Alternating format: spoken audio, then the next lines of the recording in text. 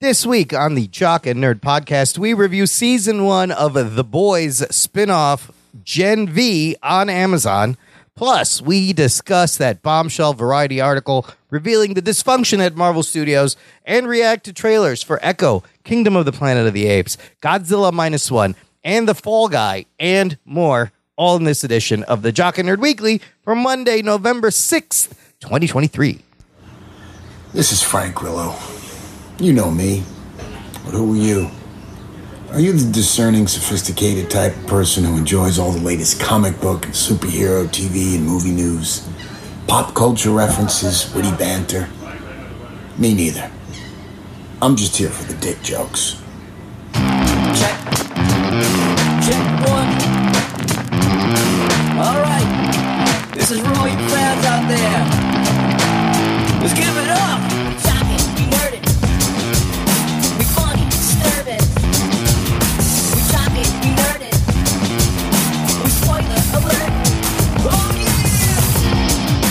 Oh yeah, what's up? Hello, listener.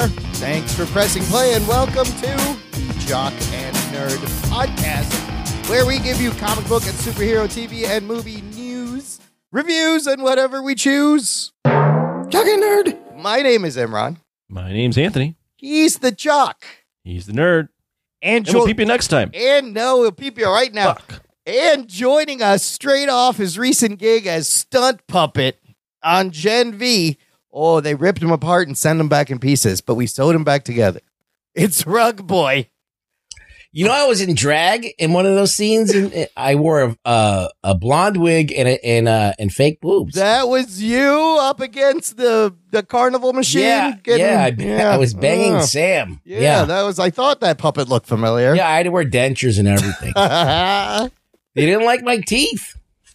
A lot of puppet massacre on that one. How did that make you feel? We'll find out later. I wanted to stretch my abilities and my vagina. Good job. Yes, good job. Your slag hole needs to be repaired. That's what I call it. But yikes.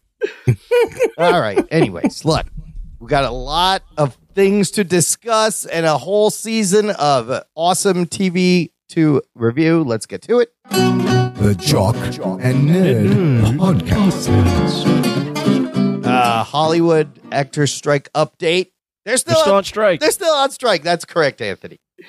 We're going on 116 days, and the AMPTP had submitted what they were calling their, quote, last, best, and final offer to the union. Before it goes to attorney review. Yes, and also kind of alluding that we're not budging. This is it. You take this or I don't know what. And take it or leave it. And now, should they take it? They've been mulling it over the weekend, and just 2 hours ago posted on their Twitter. This morning, our negotiators formally responded to the AMPTP's last, best, and final offer. They don't tell you what it is. They said there's several essential items on which we still do not have an agreement, including AI. We will keep you informed. So, I don't know. I heard that they sent them human feces in tinfoil. Did they send them somebody's... Here's our response. Yeah, here's a very firm turd. It's everybody's shit. Amber Benson, Amber Heard. Amber Benson, that's from Buffy, isn't she, or somebody? I don't know who Amber Benson is. Oh, I'm sorry, I said your name. They responded with a box of Amber Heard's shit. Is that what? That's interesting. They had a celebrity cocky. That's it. Yes. Boo cocky. So. Look, they got to hold out if they haven't got the AI shit settled, but this is going on a long way, and the studios are like, hey, look, you drag this out, nothing's going to get started. So we'll see what happens. Meanwhile, we got to talk about this huge bombshell article from Variety. The hit piece. Everyone's talking about it. It's either an expose or it's a hit piece. That's interesting you say that. It is a cover from Variety, though? Well, look, we'll get into the writer is Tatiana Siegel. Cover story is Marvel in Trouble. This thing is everywhere. Not a long article, but it's packed. Did you guys get to read it? Where do you want to start? I skimmed it. I skimmed it, but I also freaking read that entire book. Oh, you read the book already? Reign of the MCU, so a lot of this kind of overlaps a little bit. Oh, interesting. That book's really good. I'm in maybe I've read like 150 pages. It's a fucking page flipper. I finished it pretty quick. Easy to read, and the stories are great. I've been enjoying that book. Okay, here, we'll do this. There's a couple of big points here. We'll go point by point and get your comment. Tatiana Siegel is the writer, and she starts out talking about the Palm Springs annual retreat that they've been doing ever since Kevin Feige came on board, like in 2009. And the discussions, the angst-ridden discussions there this year, apparently the executive talked about backup plans to pivot because of the Jonathan Majors situation. And the article says they discussed pivoting to Dr. Doom for Secret Wars, or maybe Doom was already in Secret Wars. The article also states that a studio source notes that regardless of the actor's legal issue, Marvel had already considered moving away from a Majors-led phase because of the box office performance of Ant-Man 3. That's interesting. Any comment on that? Do you think would you switch out the Doctor Doom or just recast Jonathan Majors? They're doing all this Kang work. Yeah, I mean, recast it. You can do that. That's fine, but you could always postpone what Kang's doing. It's not like it doesn't seem like it's like building up to something. Like they've addressed it in Quantumania, right? It's happening with the TVA, but you know that none of that stuff has any real repercussions on Marvel at large. So you don't really even have to address it. You just drop it. But you know what? That stuff in Loki and all this multiverse stuff seems to be the only like substantive thing that's been linking things where they actually have something.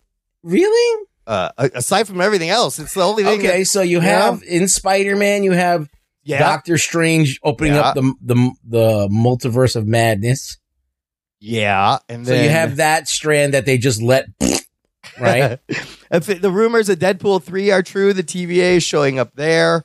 After the first season of Loki, where they broke the timelines, some stuff happened. It's not a real problem if you know how to write. It's a good point. No, it's a good point. Anthony, you would recast? I mean, I would just recast it. If push comes to shove, just recast it. They're already. I think they are building a lot of stuff towards this. So at the end of the day, it's like, is anyone going to feel robbed if Kang doesn't exact his revenge or whatever? I don't know. Just recast him. Yeah, they all look like him, but you've already established variants can look like the same person, and they can look like different people. Yeah, you established that Peter Parker can look like Andrew Garfield, Tom Holland, or Tobey Maguire. Yeah, all the Lokis are different. They're all variant Lokis. Yeah, there's different Lokis. Anyways, we'll see how it plays out. I don't know. Yeah, you got to see how this court trial at the end of November, what happens. But I'm sure they got backup plans, and I feel like we all know that in the scheme of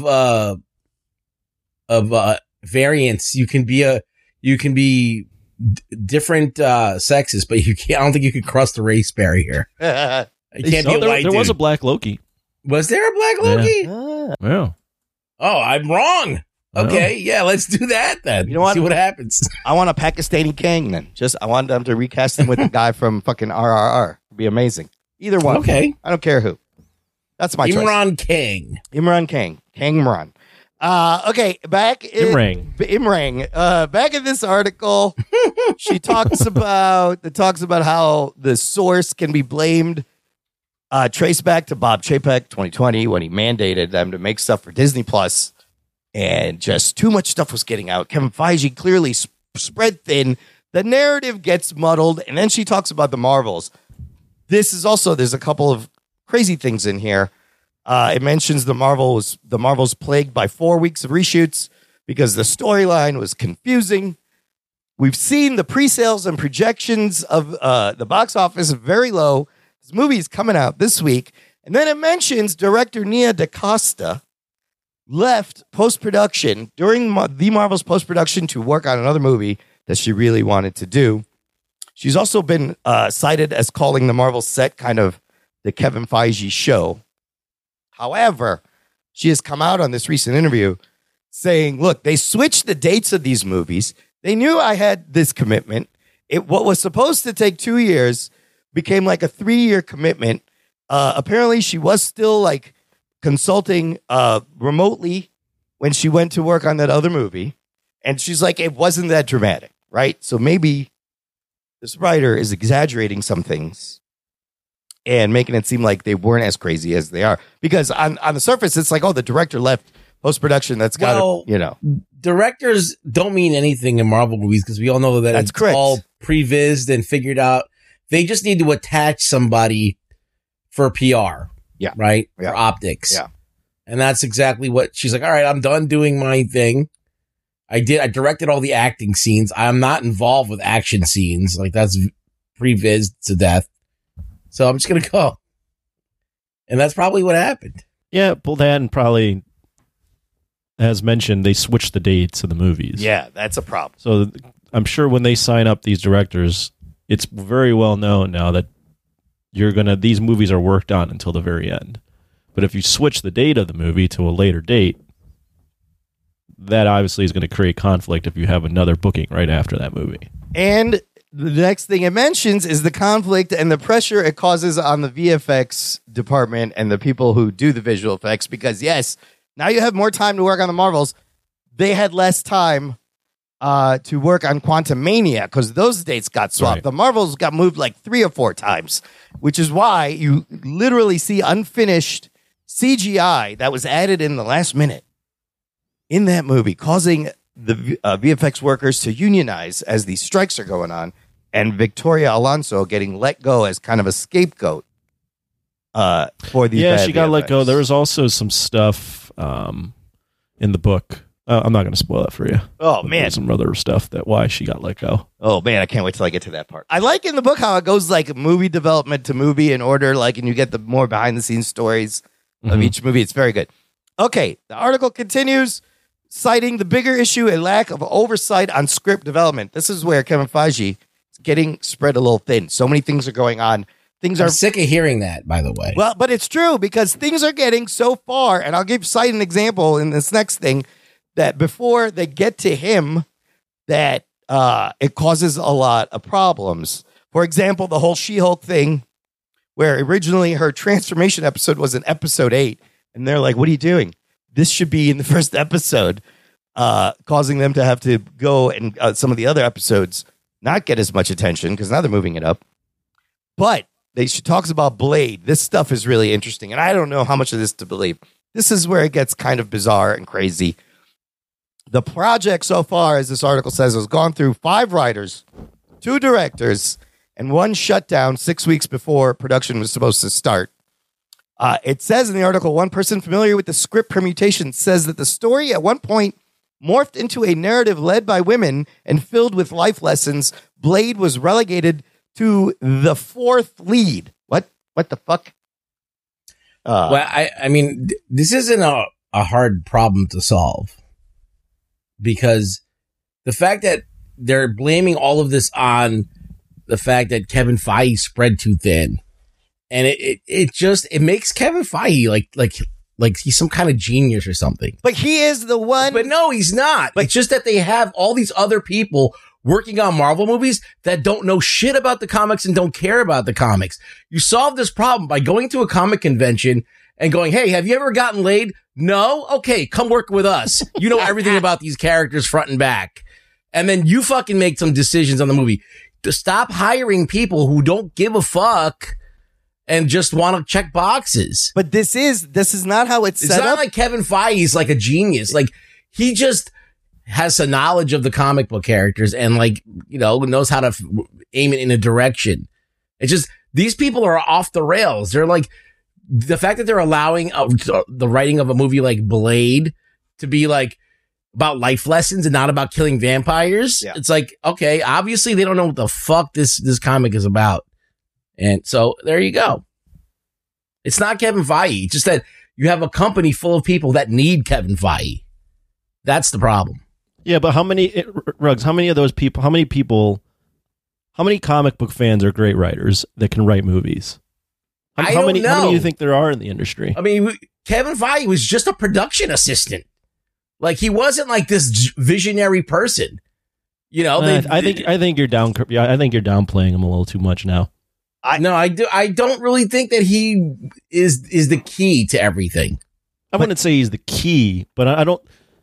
If you look at like a lot of the people that got involved in some of these movies. I don't think not all of them were Marvel fans coming in.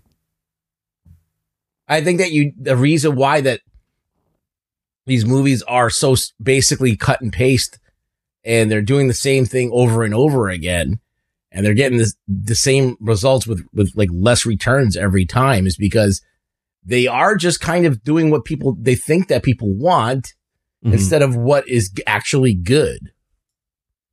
And so you need somebody who knows the difference between the two. And I think that, but that one person, I don't think an outsider. I mean, Kevin Feige, he wasn't a huge fan of the comic books, but like I think that he at least did enough reading and knowing and educating himself about what it was, and surrounding himself with people who know what it was to get it off the ground. Yeah. Now, when Disney comes in, think about it. Like, Disney being involved is a big problem. Kevin Feige being spread thin is also a problem. But the problem is, like, Disney's not fortifying Marvel with people like Kevin Feige. They're not. They're not doing any of these things. They're like, okay, we're taking it over and we're doing what we want with it. And then that is the problem. And they keep hanging it on Feige. They're like, because they want you to believe in something. They want you to believe like the Messiah is going to come back and like solve all the problems for Marvel. It's not going to happen, because it's basically he doesn't have as much power as you think that he does. And I don't even think the changes he can levy are going to be enough to turn things around. I don't know. Well, so when Chapek was there, Bob Iger had removed all this like bureaucratic oversight between Kevin Feige and Alan Horn, and he could go straight to him, so he didn't have to answer to anyone. Chapek added all that shit back in and made these different things, and some of that's still there.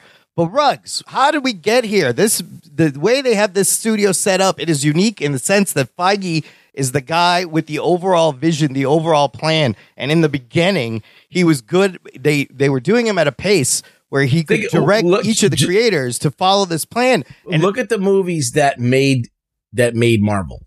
Iron Man. All right. There was no Disney involved. There were stripper poles in the fucking plane. Yes. Right. Yes. Iron Man actually had a persona that was different than every other persona. Yeah. There was a uniqueness about it. There was an edginess to it. There was a smartness. There was like a kind of like whip smart the ability. Winter Soldier, that argument falls flat. Winter Soldier, Guardians, the Avengers, Infinity War, Endgame, those were all produced by Disney. Black Panther. And they became more unlike Marvel with every permutation. Like, you have Hulk, like not being Hulk and be put on the back burner for Thanos, pretty much. And then you have all these things that are happening that are like uncharacteristic, like during these movies, and that are becoming more homogenous. So, they were pulling from the comics still, though. With Civil War, they had something to pull from the comics. They were still mining some of that stuff. But I think that by and large, as soon as they switched they switched Bobs, it was off the rails. Well, but that was the problem, is they started giving him things that he wasn't ready to do. He didn't really plan to do, and he's trying to get everything to fit. I think he is the key. I think if you scale this shit back, give him some time to hang out with his creative buddies, and get that feeling you had in the beginning when you were stringing these characters together. Get him hooked on a feeling. Build these new characters and lead back up to kind of what you did. It's going to take time, but I think he is a big part of it. How do you do that? How do you under Disney, under the envelope of Disney? Now, they just announced that Blade's going to be rated R. Yes, that the director said it's rated R. Also, Feige has hired Michael Green, the guy who wrote Logan, to start a new script. And in this article, they said they want this movie to come out in 2025, and they're trying to make it Blade. Oh, okay. 2025 on a budget of less than $100 million. Well, those are all steps in the right direction. It should be. It's a street level movie. You don't need a lot of CGI, but I don't know if you limit. But I feel like it's also PR to like levy against this accusation that Disney is ruining Marvel. Possibly, yes. So it's like, okay, no, we're doing a rated R movie. I'll jump in real quick. I think after having read that book too, I do think that they threw the Disney Plus stuff on his plate, and they started greenlighting stuff way too quickly.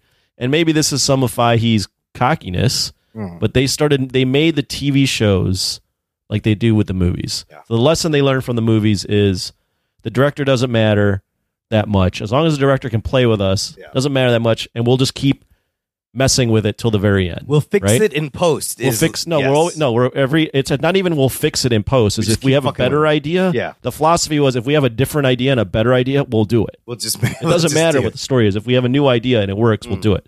But the TV show format is very much a showrunner format where the writer has all control over things. But in this, the way they did it was they're like, the writer doesn't matter. We'll just rewrite it as we go along. Yeah. So we'll take the showrunner out of it and make it a director-producer thing. Yeah. And that's why that's why all the TV shows start off well. Yeah. And then they fart to the finish because they're always redoing everything till the very end. Yeah. So I think starting off I think you got to cut back on the TV shows, which they're doing. Yeah. You got to actually make TV shows. So you got to hire showrunners, which it looks like they're going to do. And then with the movies, you also got to cut. Like you can't greenlight every fucking thing. Yeah. And that's what I think they were just greenlighting everything because their philosophy was if we have content out every week, people are going to be talking about Marvel all the year round. That's what Bob Chapek wanted. He was like, I always want a Marvel thing in the theaters or on TV at any point during the year. What happened is that too much. It was too much and it was bad too much. Yeah, yeah. So now it just became to the point where no one, like we're coming up on the Marvels and no one gives a fuck that the movie's coming out. Yeah, the quality control. Now, can they unwind it? I like Fahey. I don't know if you can unwind. It's hard to put the fucking alcohol back in the bottle once you spill it all out. You gotta slow your roll. Just slow your. So I don't know. I'm in the middle if they can do it. I think it can be done, but it's gonna take time. I would be fine with 2, maybe 3 movies a year and like 2 TV shows, and even that might be too much. I feel like the only way this works is if it's lean. It's got to be lean. They got to get rid of cut all the fat out. Just have Fahey and hire some people like Fahey. I need Fahey clones. We need people who have the same kind of knowledge, understanding of the Marvel universe and of the comics and the materials that are there. And they need to have some kind of, like, I think Favreau understands things. I really do. And he's not going anywhere in that company for some reason. They're not promoting him to be in charge of anything. They gave him Star Wars. He's happy with his Star Wars. Well, no, yeah. According to the book, he wants nothing to do with making another Marvel. Yeah, after Iron Man 2, he was done. Yeah, he'll act in them, but he hated the process of how they were changing things all around and pushing him towards a deadline that he couldn't meet. In the book, it's so interesting because they took their time with the first one, workshopping ideas. They had years to put it together, and the minute that hits it gets big. They're like, okay, we want another one. We want it in 2 years. Here's the date. They announced the date before they even asked him, and he reluctantly agreed, and he hated every second of the pressure of making Iron Man 2. That part was interesting. So anyways, back to Blade. There's a from Jeff Snyder on the Joe Roca Hot Mic podcast mentioned the thing about him being a 4th lead. And he said he's heard that the executive that was supposed to sound the alarm, raise the red flag when the script got to that point, when the script was showing problems and didn't, was fired. He was let go because he didn't bring it to Feige going, look, they're making this thing with Blade. And Mahershala Ali, I'm surprised he still wants to do this. I think he almost walked. That bullet point either is just insanity, or I have a hard time believing that you'd hire Mahershala Ali and be like, "Oh, yeah, there's a script in progress that's going to make him the 4th lead." So there's another article where people are casting doubt on this writer. I think she also wrote that Aquaman piece that was saying Momoa was drunk on set all the time.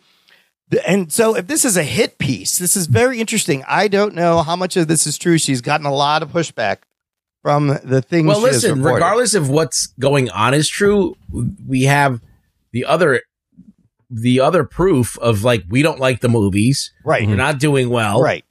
So this doesn't even have to be true. None of this has to be true. Honestly, I think some of it's maybe a little crazy. Yeah.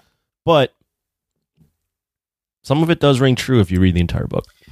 Yeah, so hints of truth, some embellishment. There's a lot of crossover where with them putting out all the TV shows and all that, like, I really think that the TV shows like was the start of their downfall. See, that's fucking Bob Chapek.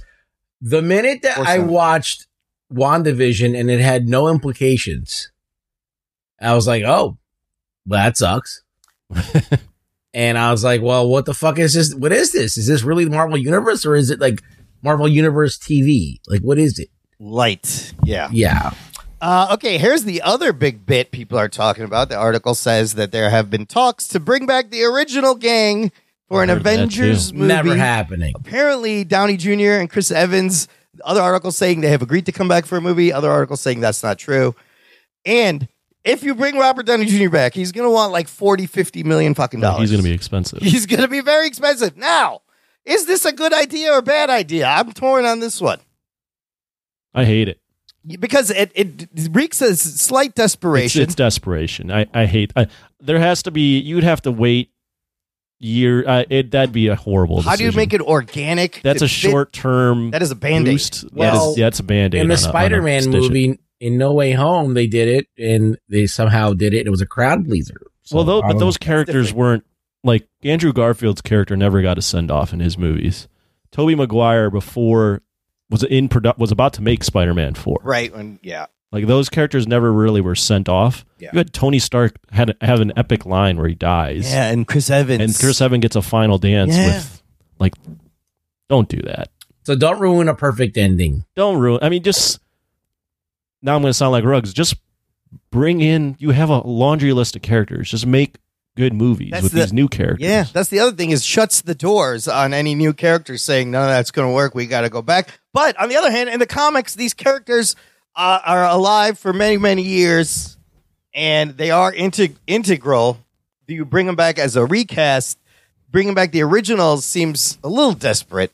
It just seems so desperate. It seems like it would be the equivalent of comics of being like, we killed this character, we killed Superman, we bring him back 20 issues later. Yeah, but that's comics. But they do that. They do that comics, shit all the time. But that's not the good. That's the bad part of comics, in my opinion. When they get desperate like that. Yeah. That's the lazy part of comics. When you kill someone and bring them back, when you reset a timeline, or when you recast someone as like when you have a Green Lantern and then you make them Middle Eastern because now you want to do that. But there needs to be like a Captain America and Iron Man, Thor in this universe. Or do you find that make the new characters the heart? You still have, you could use Spider-Man, Doctor Strange. Look, they had legacy characters. You had Rhodey. Yeah. To take up the mantle of Iron Man. Yeah. They didn't do that. Yeah. Really. They're doing Riri. Yeah. Yeah, they basically made him a cripple. Yeah. And they started talking about Riri. Yeah. Yep. So there, you have Captain America who's gone, and you have another legacy character that he's going to get his chance. Yeah, but they could do that, but whatever. But do we love these characters as much as the original? Do we get to spend enough time with them? No, we don't. Right? We don't love them as much. No, but that's what you got to get to. But I don't think that doesn't solve the problem. No. Well, okay. You have to do the work to solve the problem. So you don't get to cover. It's like a shortcut. Yeah, you don't have this. You don't have like blood stained all over the wall and then just cover it up with white paint. It's still there. Yeah. That's not going to solve the root of the issue. I do like the last paragraph of this article. How many times did you read the article, Imran? A couple of times. I just took notes. He says this guy Jason Squire, a professor emeritus at USC School of Cinematic Arts, and he has a movie podcast. He says writing the Marvel obituary would be ill-advised. Kevin Feige is the Babe Ruth of movie executives, and Marvel has the most profitable track record in movie history. No question. Look, the fact is Feige brought this 32 franchise, $30 billion, the biggest movie franchise ever. He built this on his vision, and not only does he know the comic source material, more importantly, he knows the movie industry. He knows what audiences kind of want. He sees the big picture. He knows how to adapt the shit to give people what they want. I do think he is the key in all this. So let me ask you a couple of questions. No. Is the key to reinvigorating this, will the X-Men and Fantastic Four. Could that be the turnaround if they execute that properly? It'll help, but keep in mind, Iron Man wasn't a thing, really. Yeah. Guardians wasn't. Yeah. It doesn't necessarily need to be the heavy hitters. Yeah, just needs to be good. They just need to make. They need to fucking slow down and make better movies. Yeah, good movies. They could certainly, but X-Men. But that being said, if you make an awesome Fantastic Four or an awesome X-Men, it can certainly It'd be huge. give you a little bit of a shortcut. Yeah, be huge. Well, as we're watching all this TV, we're watching The Boys, we're watching Gen V, we're watching Invincible, we're watching all these superhero shows, and like Invincible is great. Yeah, I don't have any idea what's happening. Yeah, but it's different. Yeah. All right, it's got its own thing going, and it's different, and it's operating in its own world, and it's making itself important. These series are played by so many different problems, and yes, there's plenty of characters in the Marvel universe, and there's plenty of stories to do that would be cool to see, but I really don't have the belief that they're going to do them justice. So, I feel like they're always going to compromise and do a half measure. And even with Fantastic Four, even with Doctor Doom, they're not going to make him the Doom that we all know. It's going to be some half measure of Doctor Doom. Doom is a big part of Secret Wars. He should be in that movie. Right, of course. But I don't know. It's just, to me, they don't know what they're doing. And what about they're leaving shit hanging? Like Shang-Chi was fun. Where the fuck? Yeah, leaving him hanging. When are we gonna see him again? They get the Eternals. 10 motherfucking people in that movie. There was. What about any of that? There's a fucking creature with his hand sticking out of the earth. What about that? Yeah, there was a. I saw a YouTube video. Full Fat Videos made that point where it was like the reason why we got to love these characters is you saw them often, right? So you saw Tony Stark, Iron Man in 6 or 7 movies within 8 years, right? You saw Iron Man, or you saw Captain America in like 4 or 5 movies within 8 years or 6 years, right? Yep. Like, but like Shang-Chi, you make a movie, we have no idea when the sequel is. Yeah. Doctor Strange's sequel to his original was like 6 years after, right? You're just not seeing them as often because they're greenlighting everything.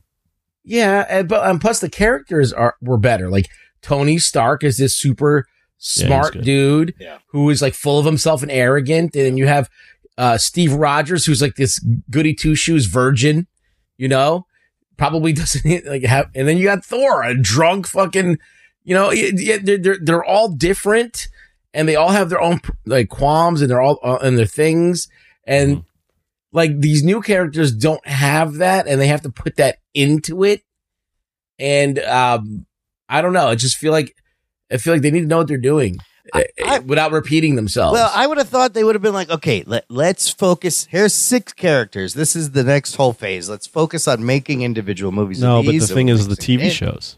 But the TV shows. And then they're doing like Agatha shows and doing more spin-offs off the spin-offs, and the TV shows went a little crazy. But you have established so many characters that I want to see again, and there seems to be no plan of how you're going to use this. Like, do you think X-Men is going to save the Marvel universe? It might.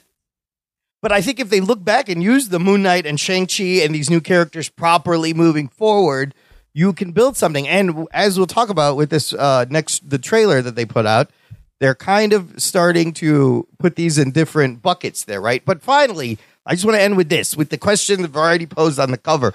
Is Marvel in trouble? What do you guys think? I think so, yeah. You think so? They've been in trouble. Yeah, they've been in trouble, but I don't think it's not fixable. I think there's a way back. I don't think it's as bad as DC. It's nowhere near that bad. If you're going to compare it. No, it's not. No, definitely not as bad. But still, I mean, you've been talking about it for weeks. The Marvel's going to open to record lows. Nothing. So that's trouble. Well, we're coming off Secret Wars. Or not Secret Wars. What's that movie? Or the TV show? Secret Invasion. Yeah. That was not good. I feel like unless they do something drastic and very un-Disney-like, and if they're sticking to this way of doing things, I don't think that's the changes. There's going to be a change, but I don't think it's going to be enough because they've already given us the greatest stuff already. Yeah. And you get it's lightning in a bottle. You'll say whatever you want to say. Like it was like a thing that was new and whatever. They have to make something that's great, something that's riveting, something that's going to be like when we all sat there and we were like, House of the Dragon's going to be dick. We're not going to watch that. Sucks. Yeah. And then we all got sucked in when Andor came on and we are like, no one wants to watch it. And all of a sudden that shit was so good. They need something like that. Yeah. They need to do something like that. It's all story. I think it can be fixed. And I think, Anthony, you said it. They got to just fucking slow their roll. Take your time. Focus on a couple things at a time. Make them good. It is going to cost them profits. And the Disney heads are not going to like that production is slowed down. But Bob Iger is like, it's costing them money. So find a compromise. Try to make $100 million movie. Even that I find questionable. I think I saw though that they were like, we're not releasing stuff for, we're gonna, their whole mantra now is to slow it down.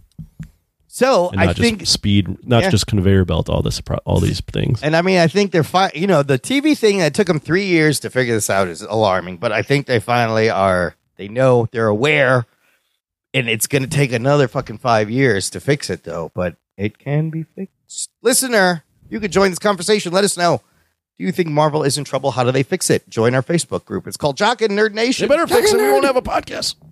Well, we'll just switch to. We'll be all Godzilla movie podcast and action movies. We'll just do action movies. We and comedy. Well, we can pivot easily, but they better fix it because I love my Marvel. Join the Facebook group. Link in the episode description. It is a closed, exclusive group just for you. Okay. On the heels of that, Marvel released the first trailer for the Echo Disney Plus show, talking about shows that maybe weren't necessary. Echo, of course, spinning out of, what was that? Was it Hawkeye? No. Hawkeye, yep. It was Hawkeye, yes. Hawkeye. Before we get into the trailer, here's a couple of things about the show. There's 5 episodes. All of them will be released January 10th. Now, there's a couple of firsts, a lot of firsts for this show. It is the first Marvel Studios show that will debut simultaneously on Disney Plus and Hulu. That's crazy. It is the first Marvel TV show that will have every episode available all at once. It is the first Marvel show that is rated TVMA. I like that. Did it boobs? No. I like that. It is the first project under the new banner that they are calling Marvel Spotlight, which will feature more grounded characters and stories that you don't have to do a lot of homework. You don't have to watch all the stuff to get it. That's also used to be an anthology series in the 70s and 80s. Marvel Spotlight debuted, I believe, Ghost Rider and Spider-Woman in Marvel Spotlight. And it is the first superhero series to center on a deaf and Native American character. And I think a lot of us were like, we don't need this show. What is this show? And this trailer has showed us Vincent D'Onofrio, quick shot of Daredevil in the red suit. Anthony, I want to know, watching this trailer, how you feeling about the show? What did you see in this trailer? Yeah, I was one of those that was definitely like, I have no interest in Echo. I don't need a show. Why are they doing this? And then it was further compounded by the fact that it seemed like, to me, you're releasing this all in one drop. Right. That does not seem like that's not a good sign. Yeah. You would want to build on it week by week, right? Like, if you released WandaVision all in one drop, you wouldn't have had that buzz you had week to week, right? Yeah. So, all that to say was not anticipating this at all. That being said, I saw someone say this, and I agree. Maybe this fucking thing is Andor, because that trailer was pretty good. This trailer is that trailer was pretty good, and it for the first time I was like, oh, this thing has like its own tone to it. Like they're going for something here. I don't know if it's gonna be good, but it's a fucking well cut trailer. With go ahead. Very good. Yeah, trailer was very good. Very well cut. Violence made me give a shit, and you throw in like there was some good like you had the street level stuff, but then you tossed in the Native American imagery, and I was like, oh, this feels different. So I was pleasantly surprised. I hope it's like the Andor of shit where Yeah. no one wants it, and Yeah. then you release it, and you're like, holy shit, this thing was good. So that's Well, what that's I'm great. hoping for. You have low expectations, Yeah. and Yeah. then they surpass them, right? Yeah. So, and that's exactly what you want. And I'm hoping that this is what it is. I tell you, yeah, this fucking So- trailer turned me around on this show. Geek boner. This looks amazing. You see the TVMA. There's people getting shot in the head. She's snapping necks. I love the beginning where the ice cream guy is making fun of her. And Wilson I think it's a Fisk, hot dog guy. oh, the hot dog guy just beats the shit out of him, bloodies him up in front of her. And they show it. Kind of similar to the scene in Daredevil where he cuts Yes. the guy's head off with a car door. With the car door. You see him in the white suit. And then at the end, you see he's got an eye patch on because spoilers at the end of Hawkeye, she shot him in the eye, in the face. But I was like, wow, this looks like I'm really into this. I can't wait.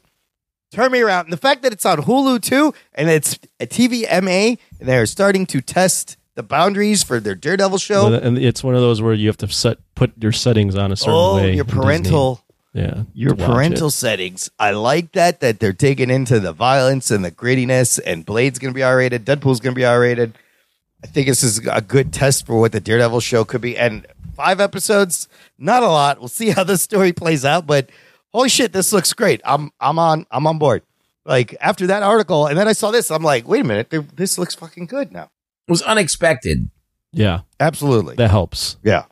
You know what also was nice to see is most of these trailers, when they cut them, they would have ended on like the Daredevil shot. And be Right. like, oh, Daredevil's Yeah, here. yeah. Like, you should watch it. Yeah. But this one, they just kind of threw it in. And if you Yeah. weren't paying attention, you wouldn't even have noticed. that Daredevil was Absolutely. in It's the a thing. blink and you'll miss it, like half a second, blurry fucking scene. And I was like, oh, there's Daredevil. But they didn't focus on him. But this relationship between Wilson Fisk and what's her name on the show? Echo? Maya? Echo. Maya. This I find fascinating. It like he raised her, and is she gonna be a good guy? Is she gonna be a villain? She conflicted. Man. All right, that's great. All right, let's move on to the next trailer. Anthony, this one maybe tickled you a little bit. Kingdom of the Planet of the Apes. Kingdom of the Planet of the Apes puts out a teaser trailer. This one being directed by Wes Ball, continuing Matt Reeves' storyline. And it looks like we're getting closer to the original Kingdom of the Planet of the Apes timeline. What'd you think of this? What'd you think of the CGI and what we see? Looks fucking good. I This looks didn't great too. didn't expect. I forgot this movie was even being made. Yeah. I was perfectly fine with ending the modern ape story where it's at, but I saw this trailer and I'm like, this looks good too. I'm down to see this. Dude. I think it's about Who's the kid's name? It's Caesar's kid. Cornelius. Cornelius. Yeah, Caesar's son. Yeah. That shot where the fucking bird flies in and lands on his arm is fucking awesome. Like these apes look amazing. Well, the shot where he's confronting the gorilla and he has like a light up glow stick. Oh yeah, what is that weapon? I don't know what that's going on Yeah. there, but that's a cool shot. I mean, there's just a lot of. This is the reboot of an old franchise that no one asked for. That is like surpassing anything that they used to do back It's like in the the 60s, sleeper. 70s. Yeah. Like this is just unexpectedly good all the time. And I know it's not Matt Reeves, but the trailer is also very well done. Ruggs, what do you think of this one? Geek Boner, Floppy Chuck? No, I'm completely into it. I'm Geek gonna check boner. it out. I like Planet of the Apes. I like what they've done with them so far. They've all had a good serious tone, and they tried to actually make them cinema and not just like popcorn movies. So they have a little bit of heft, a little bit of weight to them, and they have something to say. So I'm excited for these Planet of the Apes films if they continue to make them. I just don't know this director. I don't know what he's done. Maze Runner. Oh, Maze Runner. Yeah. And the so- Maze Runner trilogy. Yeah, so that's the only thing I guess that's like working against it. But yeah, let's see what happens. You never know. How do they teach those apes to ride horses? It's fucking amazing. So there's no Andy Serkis in this. Who's doing the mocap, right? Maybe he is doing some. Did you steal that line from Shang-Chi? That was from Shay. That was Yeah. Trevor. Remember Trevor? Trevor. And I guess that ape at the end is the bad guy, Tyrant. There's a new Tyrant who wants to take over. And I like how the humans are feral. They're like pets. And yeah, this fucking looks amazing too. When is this coming out? What's it? It's going to be May 20. It's a Memorial Day weekend, 2024. Not yet rated. Okay, let's move on to a trailer for a movie that's coming out very soon. That's already out in Japan. Godzilla minus one put out a second trailer coming out in the States December 1st. There is a fan event November 29th if you want to see it early. Ruggs, let's start with you this time. How excited are you for minus one, and when did you like this trailer? Well, I've liked all the trailers. They're all just various degrees of the same trailer. They're just expanding the footage. You're seeing, like, one of the best things that you see in this trailer is that Godzilla's like swimming and following a ship, and they're firing at him into his face. And then the blue spikes coming out in succession on his back. Yeah, so when he can do his his shit is cool. Atomic ray that shoots out of his mouth. He's smashing battleships and getting fired point blank by fucking battleship guns.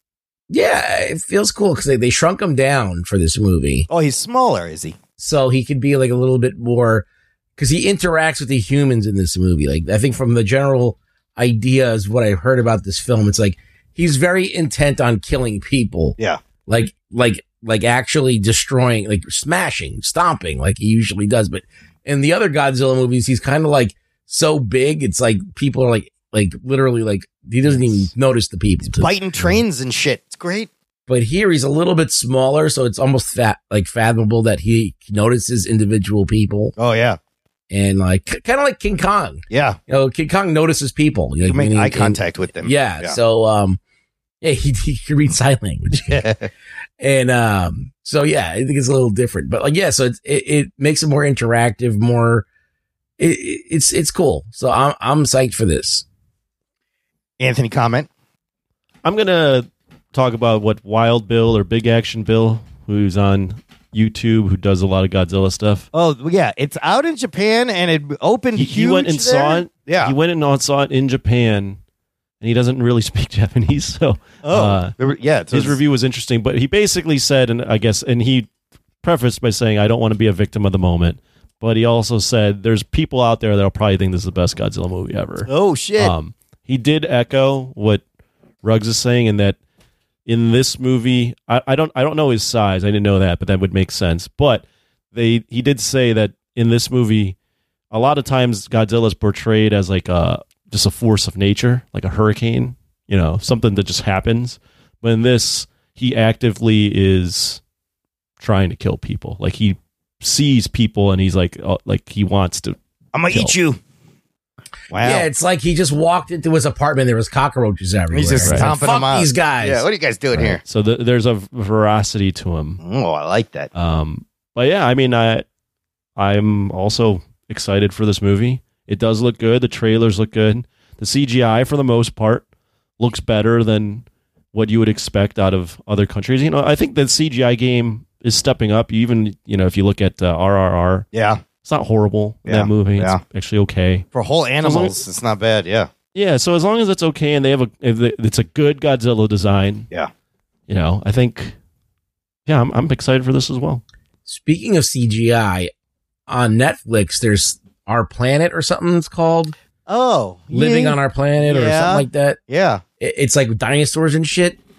I shit you not. It's some of the best CG I've ever seen. Holy shit, really? It looks fucking real. Wow. I'm going to check that out. There are like the saber-toothed tigers, you could tell. Yeah. But like when they do lizards, there was like a scene where there was like some kind of amphibian coming out of the water. I'm like, oh, that looks like a fucking real thing.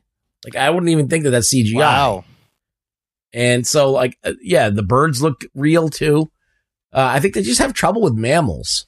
But it's very good. Like, I mean, there's no hair. It's easier when there's no hair, I guess, and there's scales. Yeah, because there's a lot of things moving around. Yeah, fur is hard. Dude, it's for CG. It's some of the best I've ever seen. Damn, is it Richard Attenborough narrating? No, but it just came out, and it's like a mini series about dinosaurs and shit with Morgan Freeman narrating. I'm Morgan Freeman.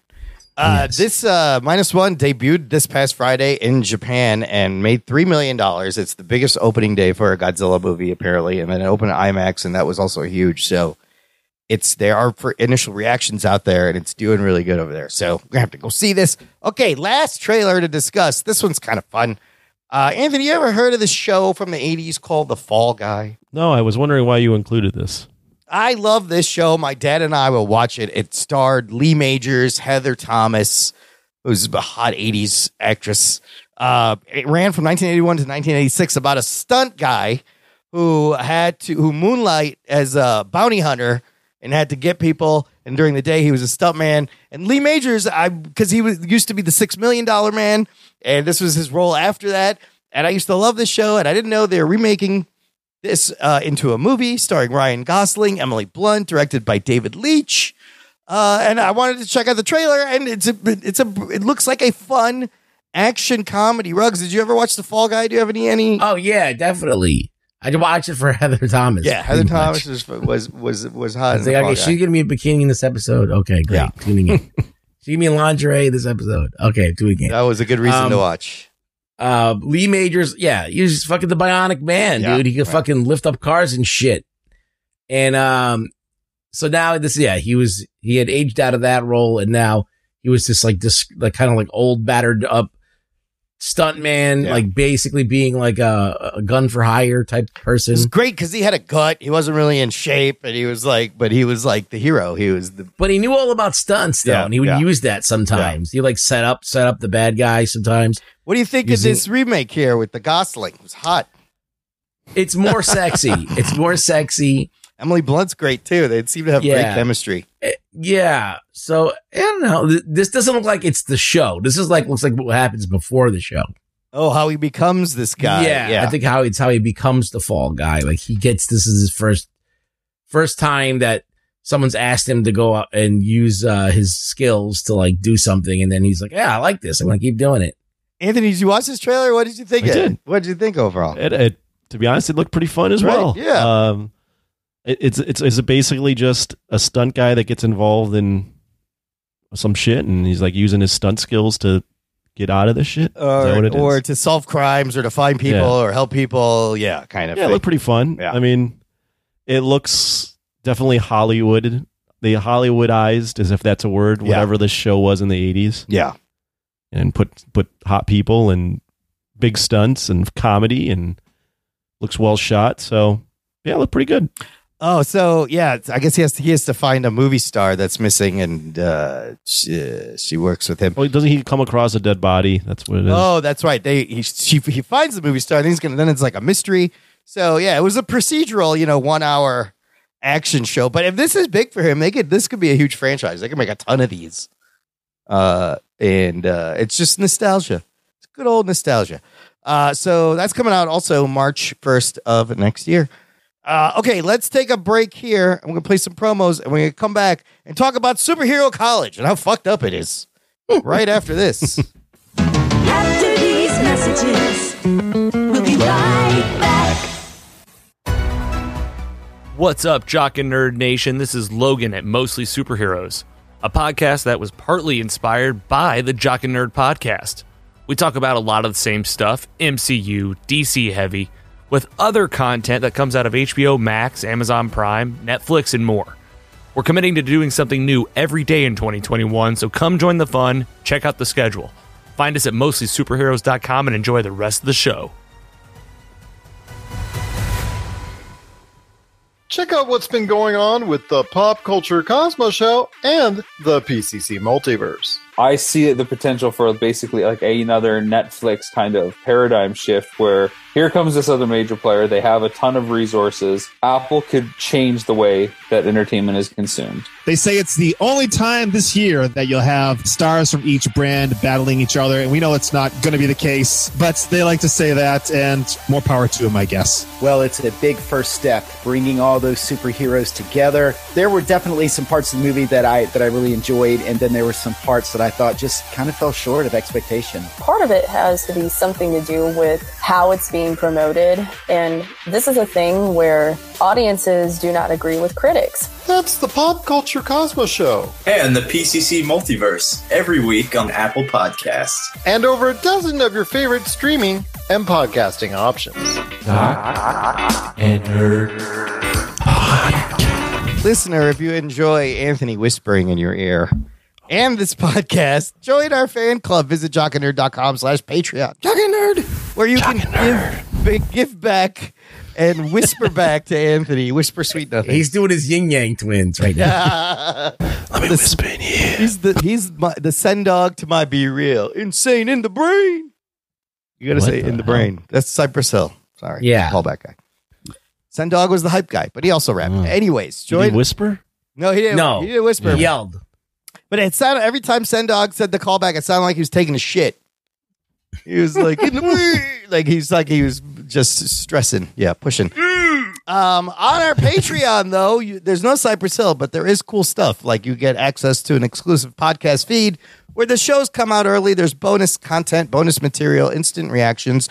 We'll have instant reactions to the Marvels up as soon as we see the movie this week before we review it. You can listen to it there.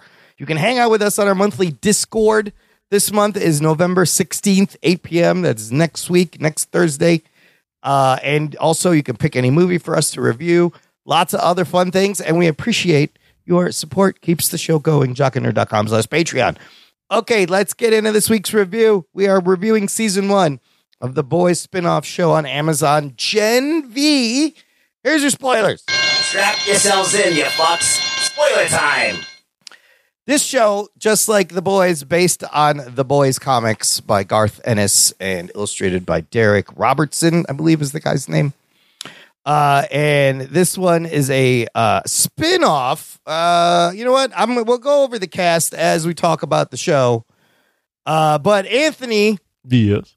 you binged this all because you were behind, and thank you for doing that. No problem. Give us a quick what happens in this season of Gen V there. Well, it's the first season. Yeah. And it is about these soups that are college-aged that get sent to a superhero school to learn about all the different things that soups can do in this world, whether it be PR or crime fighting. There's not a While they're in school, it focuses on a specific group, mainly the main character being Marie Monroe. Was that her name? Marie Moreau. Marie Moreau, who wants to become a superhero because to atone for some of the dark things she's done in her past. And all these characters have some dark stuff going on with them. And they uncover a secret that's happening at Godolphin U that will unravel everything they think they know about the school. Of course, because it's run by Vought, and Vought is a shady motherfucker. And the inciting incident is one of the basically the number one kid in the school, the one that has it all on paper, kills himself. And this incites this mystery that needs to be unraveled. Yeah. All right. Well, why don't you start us out? You just binged it. What did you think of the show overall? And then we can get into some fun stuff. Yeah, I binged it, and I was having trouble starting the show. I watched 2 episodes, but was just having trouble getting in the rhythm. Imran forced me to binge it, which actually was a good thing. Nice. Yeah, what can I say? I think Gen V, similar to The Boys, is just awesome. It's just a great show. It had me wrapped in the mystery of it all, what was going to happen, the kind of the shades of gray of all the characters. Like, I didn't really know where things were going. Yeah. And by the end, I could see the viewpoints of different characters, and it was going all sorts of ways. You know, the bad guys seem to be the Shetty and her running the school the way she is, but then the bad guy becomes Kate, and then but then Kate, I can understand Kate, and there's just so many layers, and then they do a really good job of layering in the allegories to real life, and binge eating disorders and suicide and feeling left out in college and sex, and then they have the gross out stuff. They seem to have the right blend of everything, where in lesser hands this could just be a gross out show that just trolls everyone and subverts everything just to do that, but they don't do that. They do it, but they don't. It's not what the show hangs its hat on. So overall, it doesn't have like really a message. Yeah. They just kind of like touch on little things. Yeah. It's there, but it's not intrusive. You're actually more wrapped up in the mystery and what they're uncovering than like, what is it like? What statement really are they mean? making? Yeah. And that makes it enjoyable to watch because you do want to know what happens and you do want to get invested in these characters.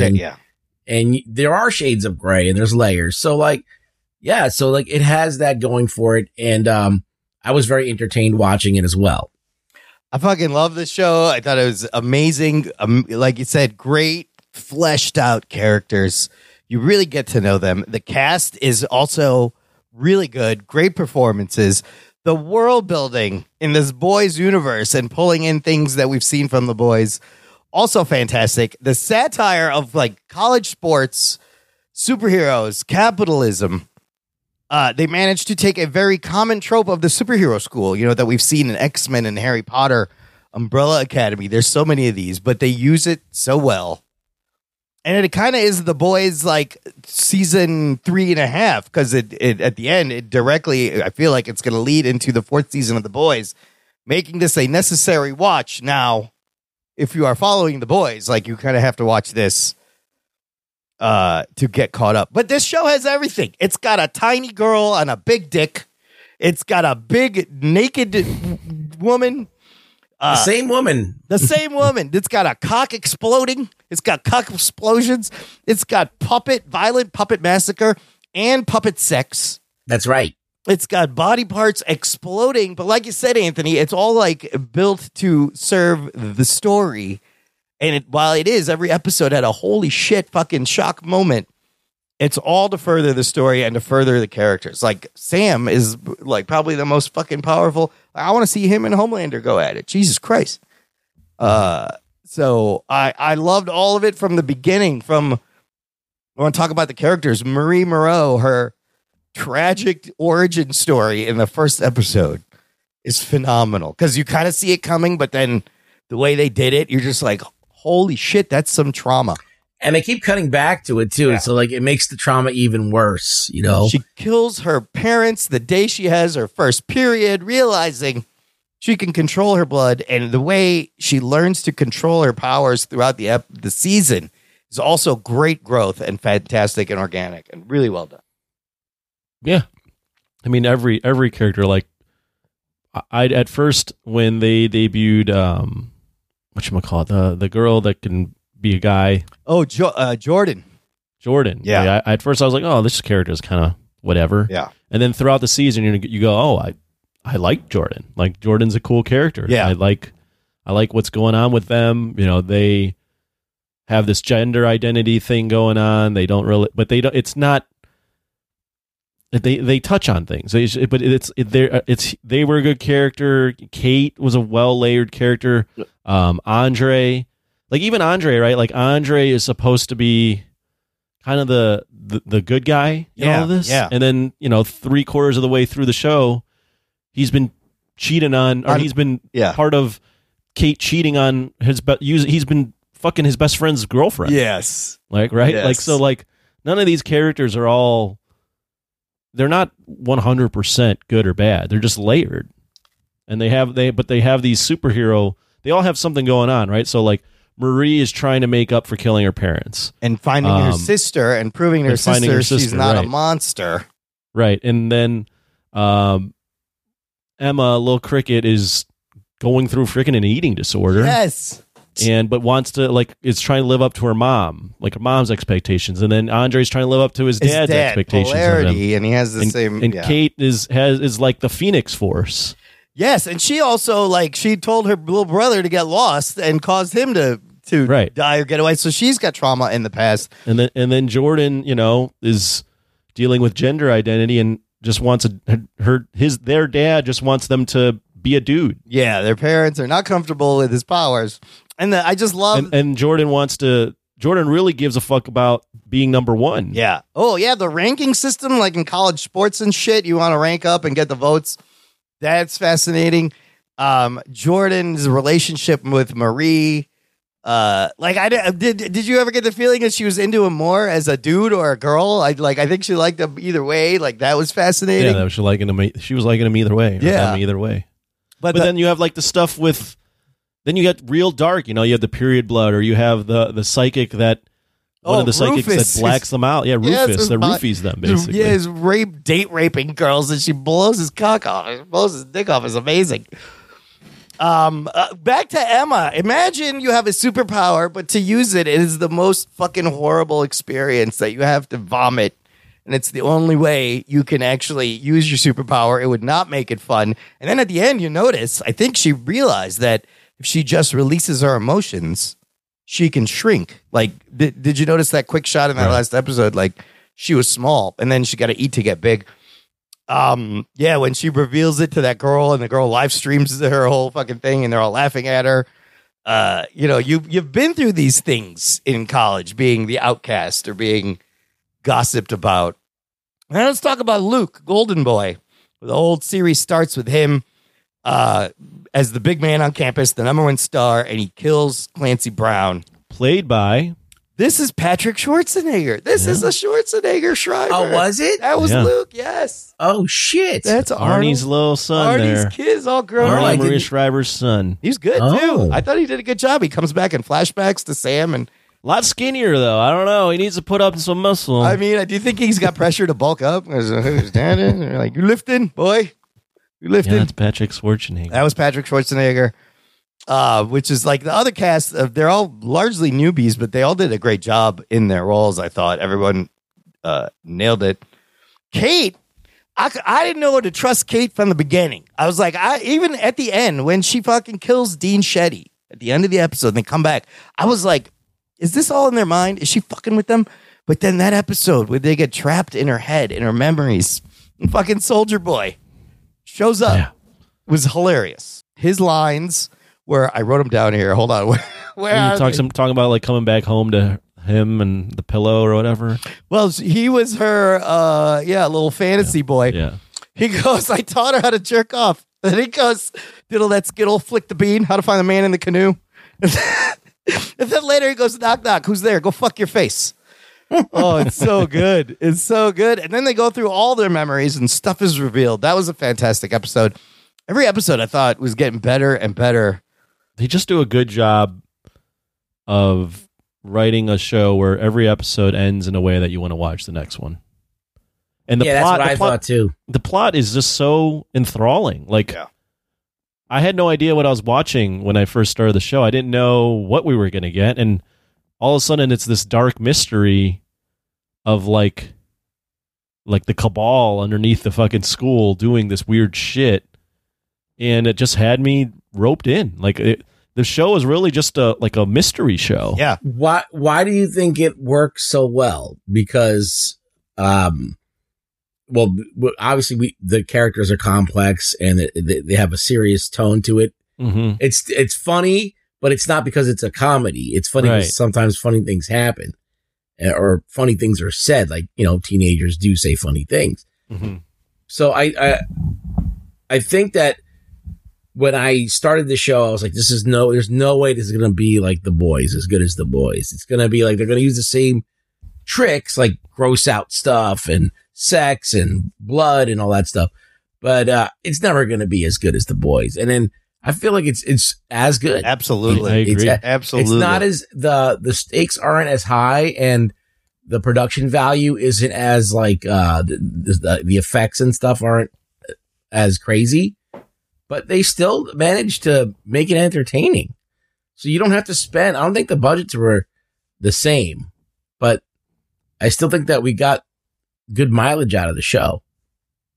Yeah, I agree. It's well paced. They spent enough time on character development and this mystery that kept you hooked. I love how in the university, like, there's really only two paths you could take: is you either a crime fighter or you like become an actor or a performer. Because either way, you got to make money for Vought. They need you out there, fucking doing things. And I love how like they all want to get in the 7. That's like the big. That's like making it to the big league. Do we? Just one quick question on the plot. Was Shetty? I know why Shetty wanted to make the virus, but was she doing that selfishly or was she doing that for Vought? So I love this was whole... Was she going off the coloring out of lines by making the virus as deadly as it was? Well, I think because she did not want Vought to find out This was a hushed project with Dr. Cardosa, and the woods is the place where she gets him to develop a contagious virus that kills superheroes. We find out that her But Vought knew about the woods. They just didn't know what she was doing. Oh, they didn't know what she was doing. They knew they were doing Because other experiments. Tech Knight was like, "Oh, you got rid of, or what's his name? Sam escaped the woods." Oh, that's true. Well, I think that they were trying to augment. Polarity knew, yes. They were trying to augment them to like be better or more deadly or whatever. They were using Sam. Well, I think what I was inferring was that they were trying to make another deadly superhero to combat Homelander, because Homelander's now basically a fucking. There's no one to challenge him. Yeah, he's just a rogue no one can challenge him. Yeah. So the fact that her family was on that plane that Homelander and Maeve didn't do a good job to save. I love that tie back. So yeah, suddenly she wants now something. She wants to kill all the soups when she was kind of working for the corporation that manages the soups. And even towards the end, I like that last episode, I was like, I don't know who to root for, because I could see everybody's point of view. But like, who's the good guy here? And people are flipping. A Tech Knight was also, that dude was hilarious. His power and the fact that he had to just fuck holes. He just had a compelling feeling that just any hole, donut hole, whatever, the mailbox, whatever hole he found, he had when to he's fuck filming that last segment and then gets distracted by the hole in the tree. There's a hole. Hole is hole. So fun. Hole is hole. But he could detect lies. Blow dryer. Oh my God, yes, he's doing the blow dryer. That comedy, that shit is hilarious. Emma, sneaking into the woods and killing that soup, and her relationship with Sam, also fantastic. I guess they wanted to use Sam to make a super soldier, or they were using him to. And then Kate because then they show you a flashback where Kate's there with Sam, and I'm like, the fuck is going on? And she is just mind wiping everyone. I love how that episode ended, where they just blacked out and they woke up and they're like, what the fuck? How do we get here? What happened? Oh yeah, that episode where they were what were they doing before they got mind wiped? They were stopping Sam. Remember, Emma got real big in the backyard, and then all of a sudden it cuts to black, and like she wakes up somewhere else. And I was like, she wakes up with with Jordan, and then you're like, wait, what just happened? And I thought that was an awesome end to that episode, because I had no idea what was going on. Yeah, I was like, what? And like Emma's still big in the fucking pool, passed out, just like there was a party. So that leaves us at the end. What happens? Victoria Newman, the senator, pops heads. We've seen in The Boys that she has this meeting with Kate. Kate finally thinks she's going to out Godolkin. She's the benefactor for Kate. She was Kate's benefactor that got her this far. Mm-hmm. And the same person. And then we find out she has similar blood powers. When you talk about Kate, you're talking about the other Marie, Victoria and Marie.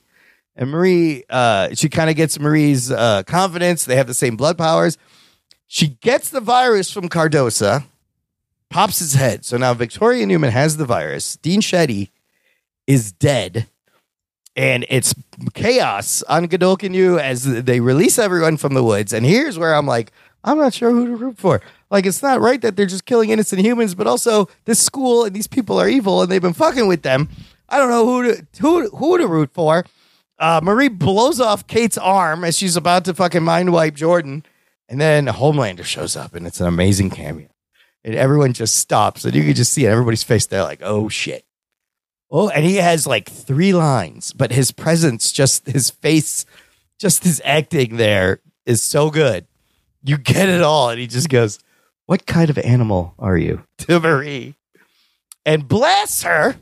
And then they wake up in a windowless, doorless hospital room, the 4 of them, not knowing where they are. Meanwhile, the media has now blamed this massacre on them and now has heroified Kate and Sam as the new heroes of Guardians of Godolkin. And then Billy Butcher shows up in a mid-credit scene, stumbles upon the woods, sees everything that's happened, and has a great line. What a bunch of cunts. This is a great line. So now everything's laid out, right, for season 4 of The Boys, which I believe will take place a few days after this, and Gen V gets renewed for a second season.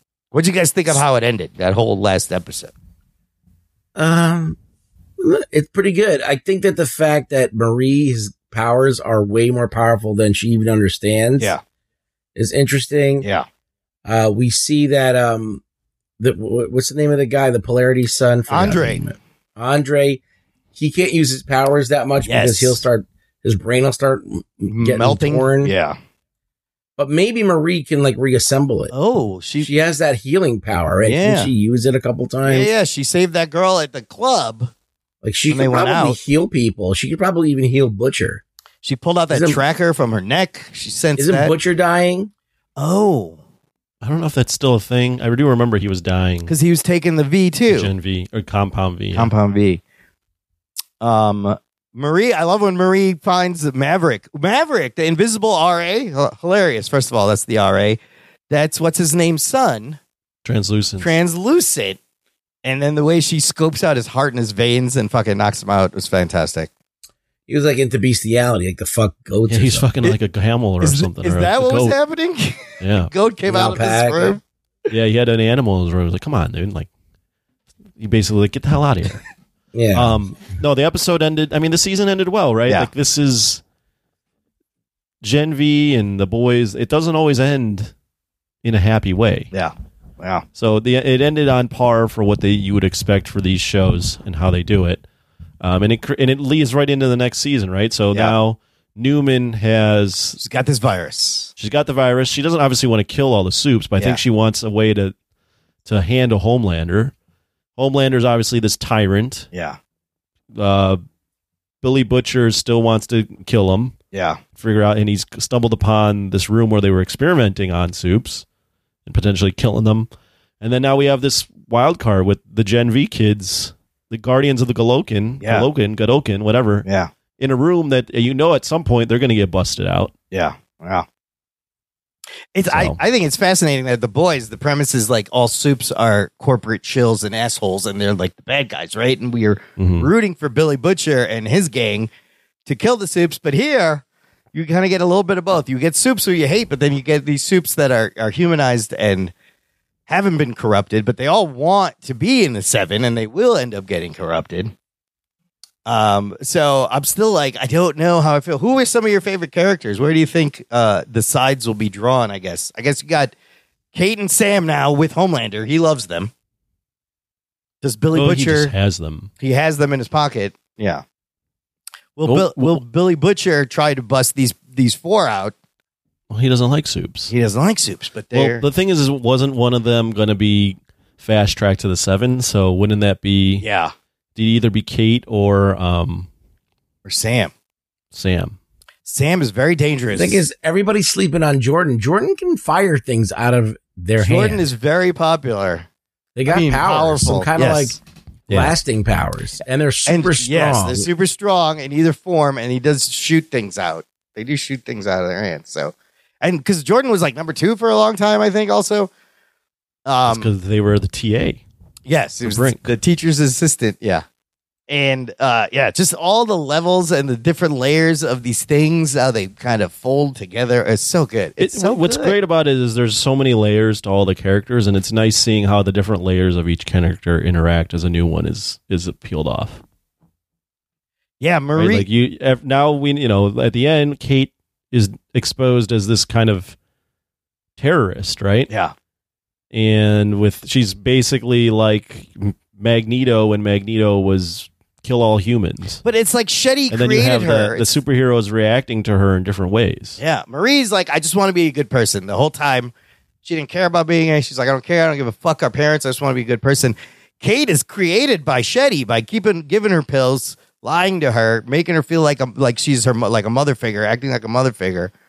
And once the pills wear off, she realized she was using it. Yeah, and her powers are untethered. But then, the thing is, Marie doesn't. That's the thing. You said Marie wanted to be a good person. Yeah, she is a good person, but she also goes through some shit too. Like in the beginning, she's just extremely selfish. Yeah, she's just like, okay, I'll lie on camera to get where I want to go because I just want to prove. I want to do this for my sister. Yeah, to show that to have my sister not hate me.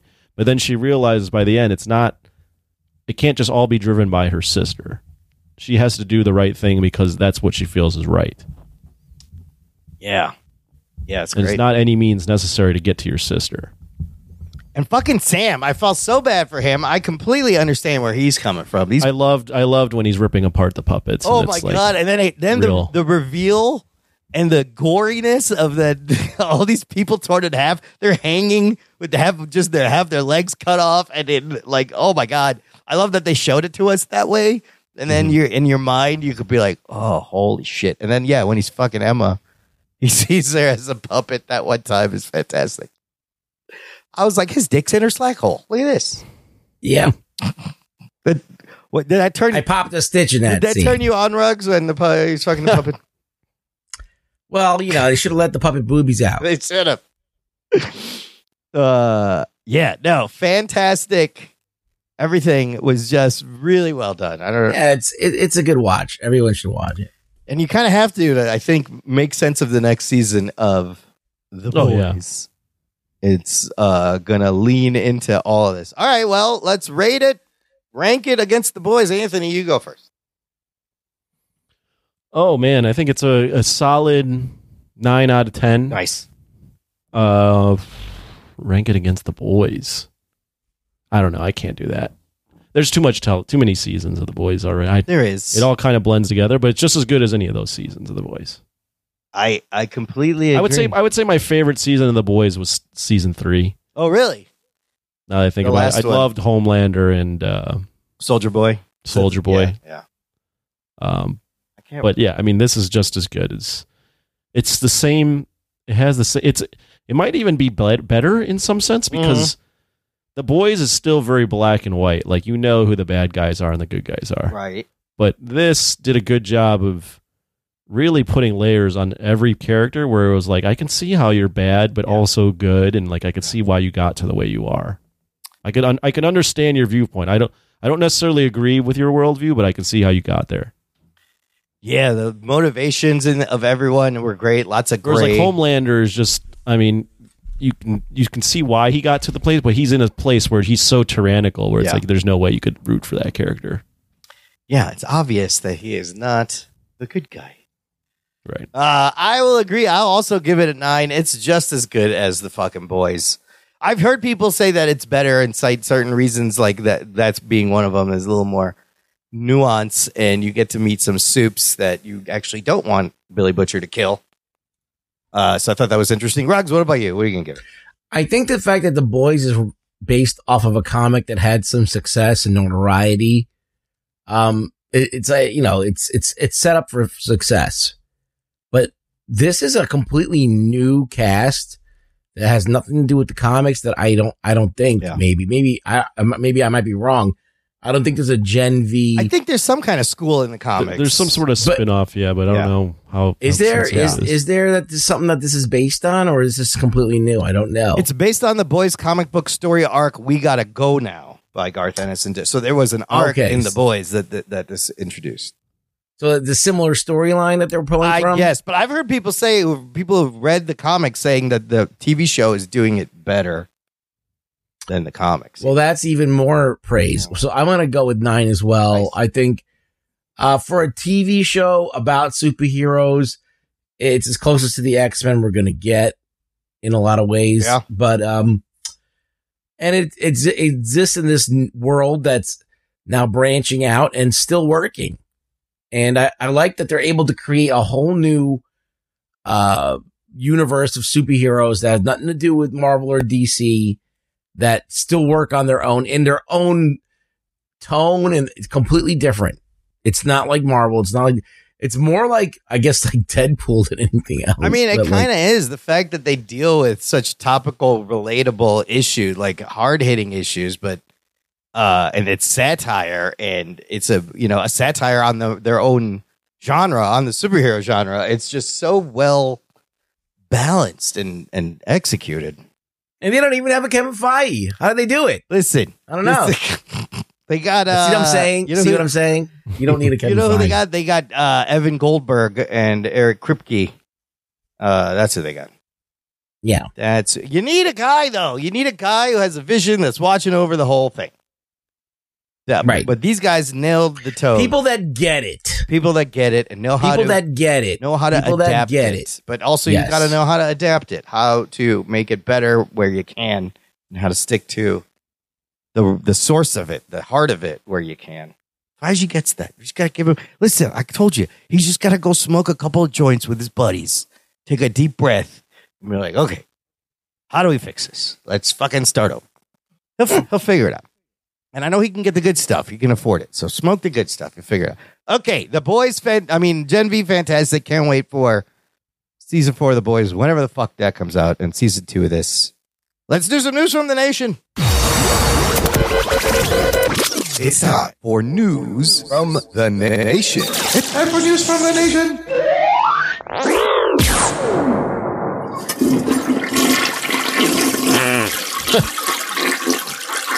It stinks. It stinks. It stinks. Ah, nice. All right, I got some recommendations for some fun animated things on the Netflix from our nation. From the nation, Jose Ibarra starts us out posting a trailer for this anime show called Pluto. Saying, there's Mickey Mouse in it, you know? No. Oh, yeah. No, it's just about the dog, the one that can't talk. Why couldn't Pluto talk and Goofy can talk? Made no sense. Well, Jose says this anime is nothing short of a masterpiece based off of one of my favorite mangas from legendary manga artist Naoki Urasawa. I can't recommend this enough for anyone that's even slightly into animation or just anyone in general. High praise. Jose knows his stuff. I always get good recommendations. Yeah, it's one of these things about robots. Whether robots aren't, they create robots and robots are not supposed to be able to kill humans, and the murder happens and there's a robot that's a suspect, kind of like iRobot. Remember that? Yeah. The robot goes rogue. Yeah. Have you heard about this? It looks kind of good. The animation. I've heard. Good. I've watched the trailer. So, okay. But I have not watched it yet. Now I'm curious to watch it.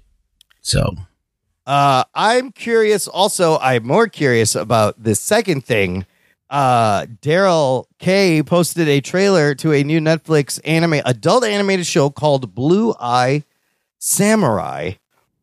And Jose Ibarra commented on that saying, it's fantastic. The action scenes are amazing. With this and Pluto, Netflix has really knocked it out of the park with animation over the last couple of weeks. Did you guys get a chance to watch this trailer? Yeah, I've seen the trailer. It looks very good. So we're going to segue into what are we watching, because I watched the first 2 episodes of the show. Of course you did. Jesus Christ. No, because this podcast I listened to, TV's Top 5 from Hollywood Reporter, they had the showrunners of this show on an interview. One of them is the aforementioned Michael Green, who wrote Logan, who's rewriting Blade. He's done a lot of great TV. It's him and this other person created this show. And let me tell you, this show is gorgeous. It's really good. For adult animation, there is a lot of violence. There's nudity. There's sex scenes. And the vibe is, their pitch was Kill Bill mixed with Yentl. Basically, the story takes place in 1633 Japan, when Japan was kind of in isolationist mode. Nobody was allowed inside. And there's this one character who is a mixed breed, and any mixed breed was considered like a demon or damaged or worthless. They were ousted, and anything European was illegal at the time. So you meet the samurai, and it's a woman, but she's posing as a man. She's got this dope sword, and she's essentially, her father was one of those Europeans. She is looking to murder all the remaining Europeans that the lords are hiding in Japan, and she's going around hunting them down. And you learn about her background. She has a mentor who is a blind sword maker. She calls him Sword Father. There's a fun sidekick that joins her, and holy shit, the action scenes are phenomenal. So it's Kill Whitey, the series. It's Kill Bill. Yes, Kill Whitey, the series. Kill Bill meets Yentl. Yentl being Barbra Streisand's character who was posing as man. And then, of course, Kill Bill. But the storyline is very Game of Thrones. There's a lord who wants to marry off his daughter, and she doesn't want to marry who he wants. She wants to marry her own person. And that guy is connected to the lead character. And she's being hunted while she's hunting things. And you got to watch for the fun. And then there's full on sex scenes. And there's a scene where there's all these animated penises. Everybody takes off their clothes and jumps in the water. There's all these animated dicks flopping around. This could work if it was live action. It's so good. But the animation is fucking beautiful. It's a gorgeous show. And the action scene's phenomenal. I can't wait to watch. There's only 8 episodes. But after watching the first two, I was like, holy shit, this is great. I'm in. Ruggs, you got to check it out. I think you will like it. All right, I'll look at it. You said you had me at penises. Lots of anime. Anthony, does penises do anything for you? Or this show? I think you would like this show too. It's very. What show? It's called Blue Eye Samurai. No, I heard you. Sure. It's really good. I was surprised at how good it was. I watched Brown Eye Ninja. It's a different kind of movie. Oh, Brown Eye Ninja is my favorite. Yeah. He's got one. You got to watch out in the dark. He strikes. One brown eye weapon. So that's what I watched. Everyone caught up on Loki. Yeah. We are at the penultimate episode, season finale next week, episode 6. Spoilers. Spoiler alert. Anthony, what'd you like? What'd you think about Loki? What did we see? I like Loki. I like Loki. I don't think it's as good as Gen V. But it's a solid show, and I still enjoy. There's just a good visual art direction to the show. Oh yeah. It doesn't have the urgency that I want it to have, but it's still very good. It's very well done. Yeah, I agree. I think it's just a solid show. It's not hitting home runs, but it's hitting a nice double, and that's welcome for Marvel these days. And I like all the characters. I have a question though. Go ahead. I do have a question though. Do you like the fact that Loki is redeemed? Yeah, is he a good guy now? Well, in the comics, Loki goes through all these different things too. I don't know. It's a different variation of Loki, though. That's the thing. I feel like okay, you can go and do this with this particular Loki, but somewhere in the universe is the Loki that is a badass, that is an asshole. Yeah. And I want to see when he shows up again. I mean, I like to see him show literally, this Loki now, and he admits it in that last episode. He just wants friends. He's doing all this because he misses his friends. He needs friends. But after the Flash, we see kind of everything reset and Loki jumping around to different branch timelines where Mobius is, where B-15 is, where I like the line too, just to interject real quick, where they're going through all of it and they're I think Sylvie says, is it our destiny to always lose? Yeah. So he's also kind of trying to not be a loser. Yeah. He wants to be friends, but he wants friends and he wants to not be a joke. That scene at the end where everything's coming apart and he's not because he's kind of outside of time and they play all these lines from like the season 1. Like that was fantastic. This spaghettification effect of it's fucking creepy.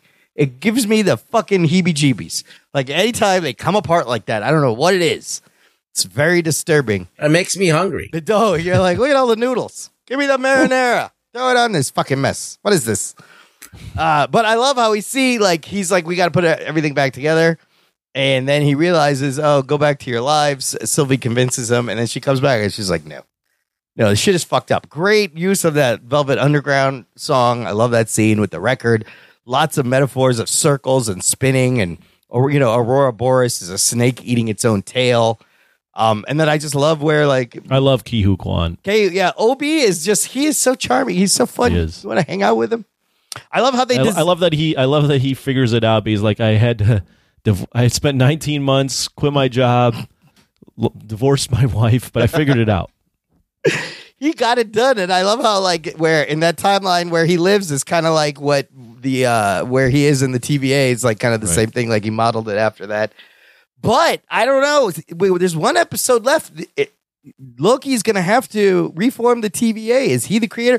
Also, all of this was always supposed to happen. I feel like this is He Who Remains plan. All of these things, it was all supposed to go this way. It's one big loop. We may end up back at the beginning, at the end of this season. We need the TVA, right? Because everything's the reality's going away. But I read afterwards that Loki, is the god of mischief and all these different names. Yeah. But one of the recent storylines is he's the god of stories. Storytelling, yes. Right. Yeah. So, and now that he can basically, he's now uber powerful, right? He can jump to any place in time whenever he controlling wants. his time slipping, yes. Yeah. And so at the end, you see him jump back to the moment before Victor Timely steps out and gets fucking disintegrated. So that's going to be interesting. But yeah, will there be a Thor cameo before this is over? No, I don't think so. I don't think so. But is he going to be like the He Who Remains, or end up causing He Who Remains to come into existence? Oh, so many questions. Yeah, and we have to. I mean, this seems to. It should have implications on other stuff too. Yeah. If anything, this seems to have huge ramifications for the MCU as a whole, especially if the Deadpool 3 rumor is true, that TVA is involved. But overall, this is a lot better than what Marvel has been giving us. I will agree, it's not as good as Gen V, but for a season of Loki, like, it's been very good. I felt every episode's been getting better and better. And it's going to be... And it ends in a way where it's not... similar to Gen V, it ends in a way where you watch the episode, you go, okay, I'll watch the next one. Yes. What happened next? What's going to happen next? Yeah. You know what else is similar to Gen V? More similar. Fucking Invincible. Back on the air. Oh, yeah. Very similar. Did you catch, we all caught up on the first episode of that. Not only did I watch that, I went and watched that. Oh, the Adam Eve thing. Adam Eve episode. Yeah. That's pretty good, right? I thought that was good. I thought that was very good for backstory. And I forgot do you realize the first season of Invincible ended April 2021? It's been over 2 years. Oh, wow. Yeah, so I kind of forgot what the fuck even happened. That little recap in the beginning was helpful. But the way they started out also was crazy and confusing with Omni-Man and Mark being... They're doing multiverse stuff. Yes, it was a different dimension. In this dimension, they are ruling the planet. They are tyrants. And they're just killing everyone, controlling everyone. And I was like, what the fuck is going on here? I saw an article that I agreed with that said, for now, I mean, it's only the first episode, that Invincible is doing the multiverse stuff, right? Because every multiverse story that we see, you just can be like, well, there's just another variation that could do that stuff, right? Yeah. But they make it a point to go, in every universe, Mark and Omni-Man come together and rule and take over everything. Yeah. But this universe, it didn't happen. That was always so what that implies is that this Mark is different. And there's something about him that is different than every other Mark in every other multiverse. Oh, I like that. And he's there's something about he's worth exploring because he's the different one. Wow, yeah, the whole thing with the Maulers and that guy who can open dimensions, that was great. Playing by Sterling K. Brown. Oh, that's Sterling K. Brown, yeah. Voiced by Sterling. Yeah, it's very good. Very good story, and it's like it's good because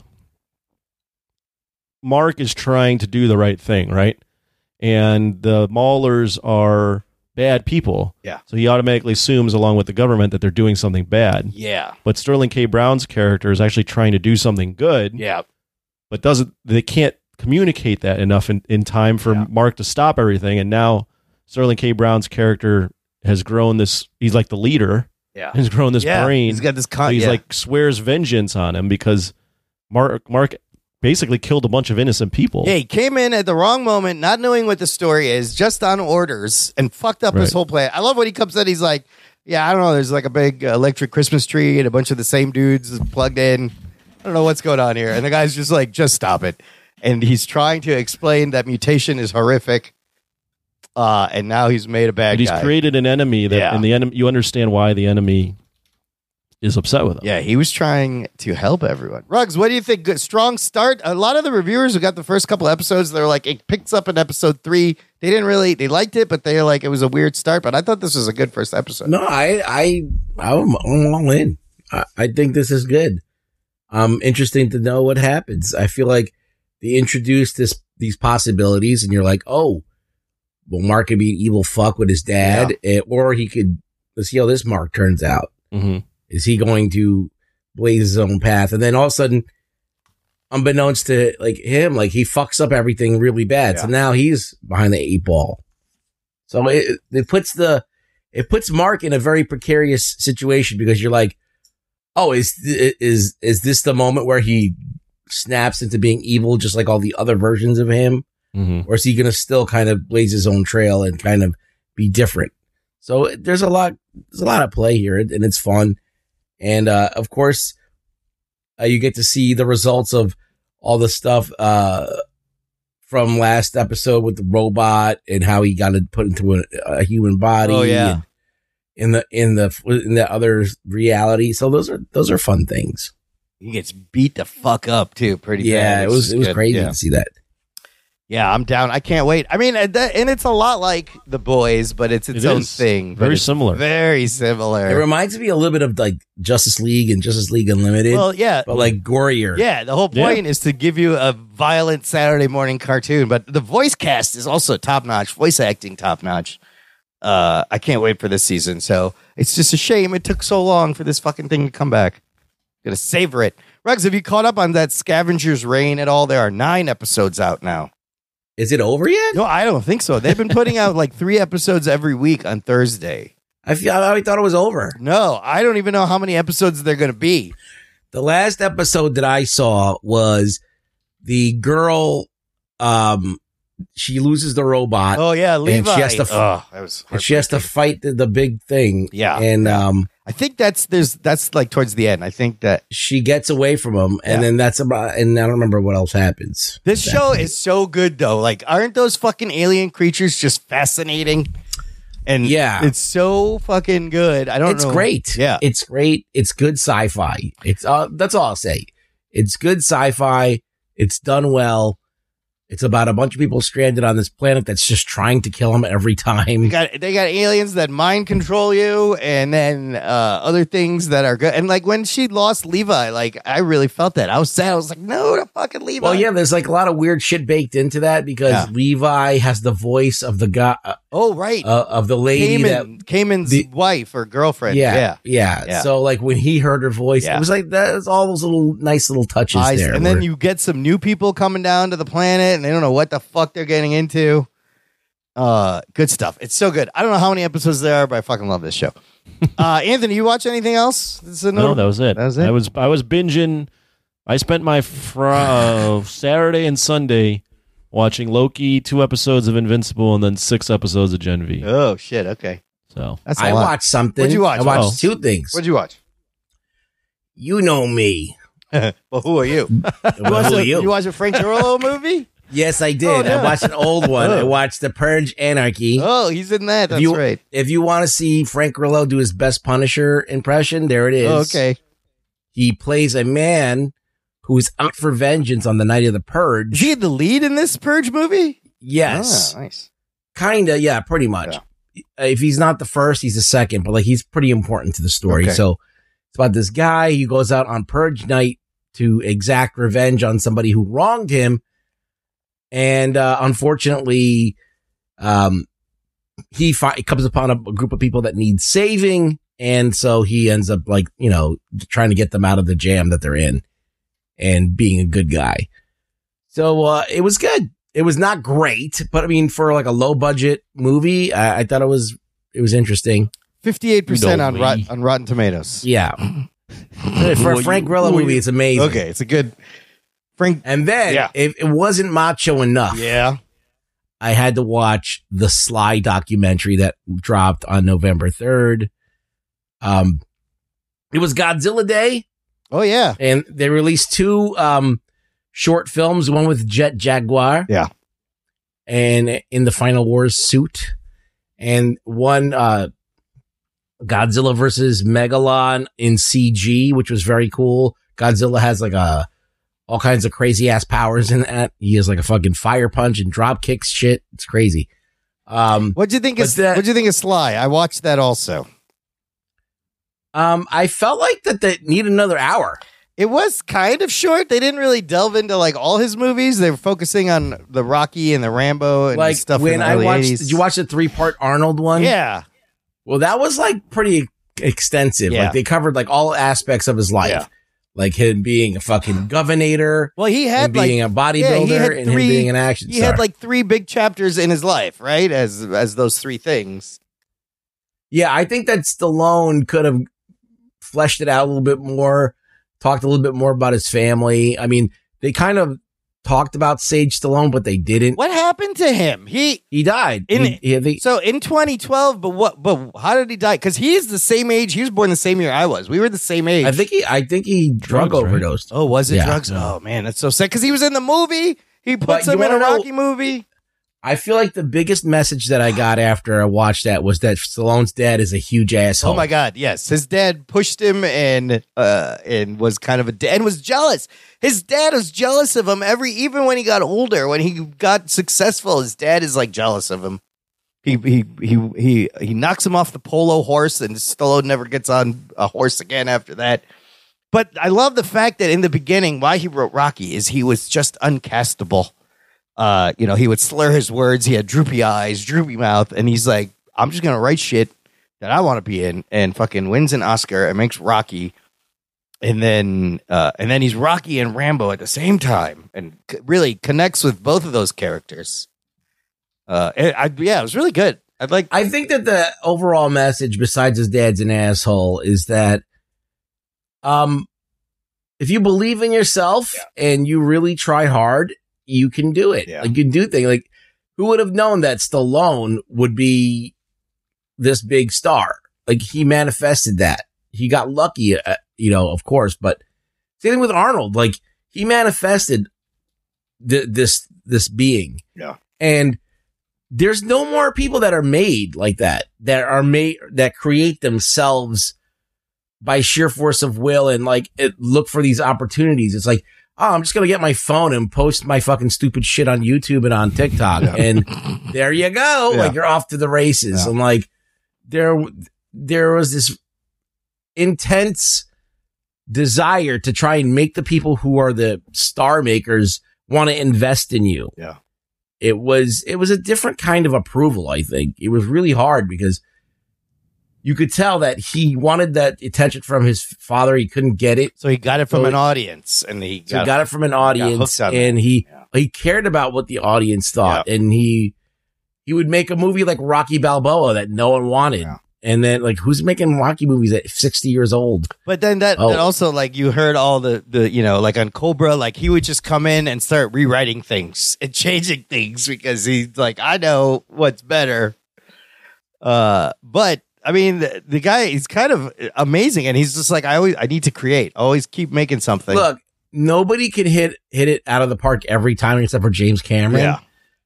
Yeah. I just wanted to throw it in. But, like, no one can really knock it out of the park every time. Like, there's going to be times you're going to whiff. And yeah, Stallone left to his own devices could be the undoing of a movie, sure. Yeah. But his batting average is pretty good. Like, he does create these iconic things. And even in the worst Rocky movie, even in Rocky 5, there's still aspects of that movie that are good. Oh, I enjoy. There's parts of Rocky 5 that I really like.